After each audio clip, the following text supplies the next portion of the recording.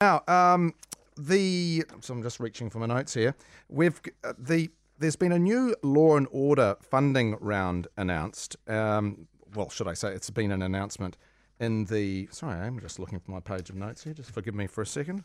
It's funny, you put a pile down and all of a sudden things seem to disappear.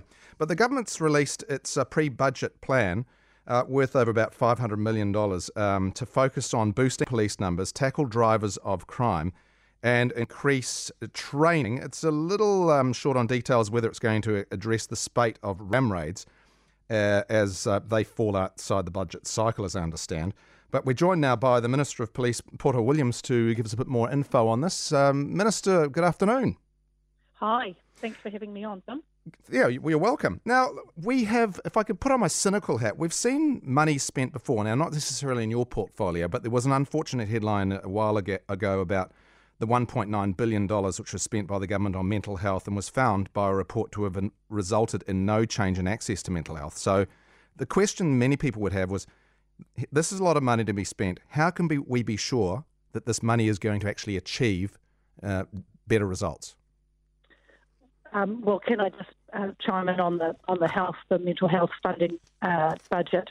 I don't agree with that characterisation. I know that access for mental health has improved. However, the story of today is that we are investing a lot more money to support our police to be better trained, to be safe, and to keep the community of New Zealand safe, and I'm confident that this will happen because a lot of it has been tested already. For example, the technical response model has got 4 pilot sites which have been run for several months, and I was talking to one of the area commanders this morning who has said that the piece of work that they are doing in terms of their part of the pilot has actually seen for her a real improvement in safety for her frontline officers. So we know that piece of work works. Kelvin Davis says the crime that we've been observing is a spike, not a trend. It seems a lot of money to spend on a spike, doesn't it? Well, this is not funding for that particular issue. I'll come back. Oh, the ram rating. Yeah. Yes, I'll come back to that. This is actually about the dynamic that's shifted in, particularly in the gang organised crime space. And everybody knows that we're all feeling a bit anxious about the presentation of firearms and the presence of gangs in our community. So this is funding that's going to tackle that, which is a long-standing, ongoing issue. But you need to resource people, the police, to do this work because it is significant and important. So part of the technical response model is the training of our staff. So the frontline staff will get additional training, but we are also going to make sure that we have got AOS-trained staff on site, on shift. So we're going to increase the numbers of AOS. So they will deal with the most significant of matters that come up. Yeah. When I saw that reference to the tactical response model, my mind instantly thought Strike Force Raptor. Is this a tribute to Simon Bridges? It's completely different from anything that the National Party would have put their mind to, because this has been developed based on evidence using the experts to tell us what's needed. And the piloting has told us that actually it looks like the police are getting this right. This is going to be something that gives frontline staff confidence in the decisions they make when they're out there making these very difficult technical decisions, and they're going to be resourced well to do it. But if I can come back to the other issue that you raised, there have been a group of ministers who have met, and we're meeting again tomorrow to talk about this very topical issue of ram raid. And it is a spike. It is something that we've seen in recent times, but it is also something we're committed to dealing with. So as a group of ministers, we want to reach out to small businesses, ask them what it is that they need, and come back to them with some solutions that we hope will help them and stop their businesses from being targeted.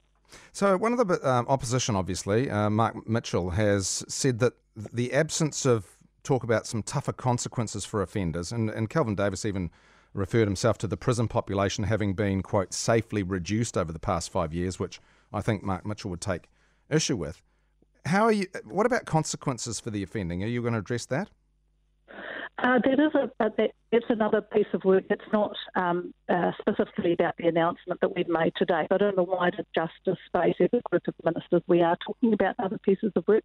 There's more to come in this space. What I can talk about today is this announcement, because there is more to come. There is a budget announcement due later in the month. So what I can talk about is the work that we're doing today. In terms of safety for our community, one of the biggest parts of this is the work that we're doing in the firearm space. So making sure that our firearms register is up to date and that we license people appropriately, and we actually get a good handle on what is happening, who owns what, that we deal with the issues that came as a result of the Royal Commission of Inquiry, where they found that police failed in terms of their ability to manage the very important piece of work that was making sure that people who have firearms licences are fit and proper and actually should have them. So, this is part of that. Can I just jump in there on the firearms register? Yep. So, the suggestion, I've read the suggestion a few times, a lot of people share it on Talkback, that the firearms register is all great for legal firearms owners, but they're not the problem. And it's just, it looks good that we've got the register, but does it really achieve safer outcomes? We don't have the register yet. We're building that unit now. We haven't had a firearms register for nearly 30 years. So we've got 30 years of deficit in terms of the information that we do know about who has what firearms. Okay. And that's so we're going to draw a line in the sand, if you like, and say from this point on, we know who has licences and what firearms they have. Okay. And we've found in other jurisdictions overseas that that's really changed behaviour. So, hand on heart, we know that this won't be a quick fix, but it's the most important thing we will do. How closely do you work with the Police Commissioner on formulating these funding announcements? Well, they come from the police, who are the experts, and advise us about what they need.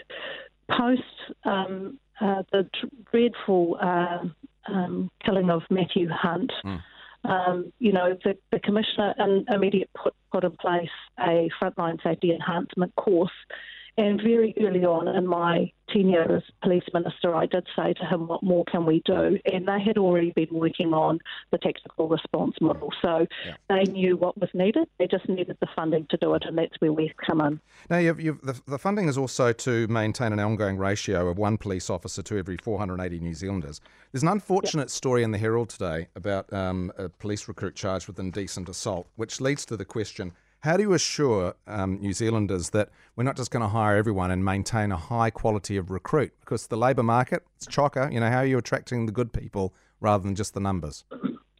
Well, there is a bit of a waiting list for people to get into police college, believe it or not. Mm-hmm. I mean, I believe it because it's a great place to work, but people are waiting for a while to get into college. It is a highly desired profession, and people want to join police. Hey, at the end of the day, we are human, and there will be some times when our people don't behave appropriately. So, there is a great, in terms of looking at recruits that come through, there's a great process that scans and, looks at their history. And one of the, and the skill set that they bring, one of the great things about the way the police are recruiting at the moment is that they're very proactive around ensuring that our police look like us and reflect the community that they serve. So great numbers of women coming through, people from different ethnic backgrounds, backgrounds and different skill sets. How will you measure the effectiveness of this spend, and when would you be looking at measuring the outcomes that you're looking to achieve? Well, we know that our police need to be supported and resourced to do the work that they need to do, and we need to the golden rule that we have. Like I know the ratio that you quoted was 1 to every 480, which is where we're sitting right now. When we inherited the Treasury benches, the National Party had run it to 1 to every 543. And we've made a commitment with this funding to say we will never let that ratio go beyond 1 to 500. So we will ensure that there is one police officer for every 500 Kiwis. And we will, so we're sitting at 480 at the moment, which is amazing. And we'd like to think that we could be ambitious and stay there. Oh, so the 1 in 480 is an ambitious target. It's not the actual target. No, that's where we are. That's where we are right now. But we'd like to think that we will not go beyond 500. But we'd like to make the commitment to try and keep it to 480, because the more people you have, the more cops you have on the beat, and people will tell you this. The visibility of the police gives them comfort and helps them to feel safe, and we want that for our people. Okay. Do you think this will counter the soft on crime accusations you've been facing over the last week or so? Well, the Police Commission has been facing it for a long time. Well, look, it's a real throwaway line. I think that this proves that you have to be smart. And we are being smart by investing in the things that will make the biggest difference to our communities. And they're the things that they're telling us. They're worried about guns, they're worried about gangs, and this package deals with that. So you're saying to Mark Mitchell, just on his comment about tougher consequences, there's more to come in this space, is there? Well, we're always looking. It's really interesting. He talked about tougher consequences, but we were the government that introduced firearms prohibition orders. They tried twice and did nothing with them. So, that's kind of cheap talk from Mark Mitchell. Okay. Okay, well, good luck, and we'll look forward to following up on this again sometime. Cheers. Thank you. Thank you. That's the Minister of Police, Poto Williams.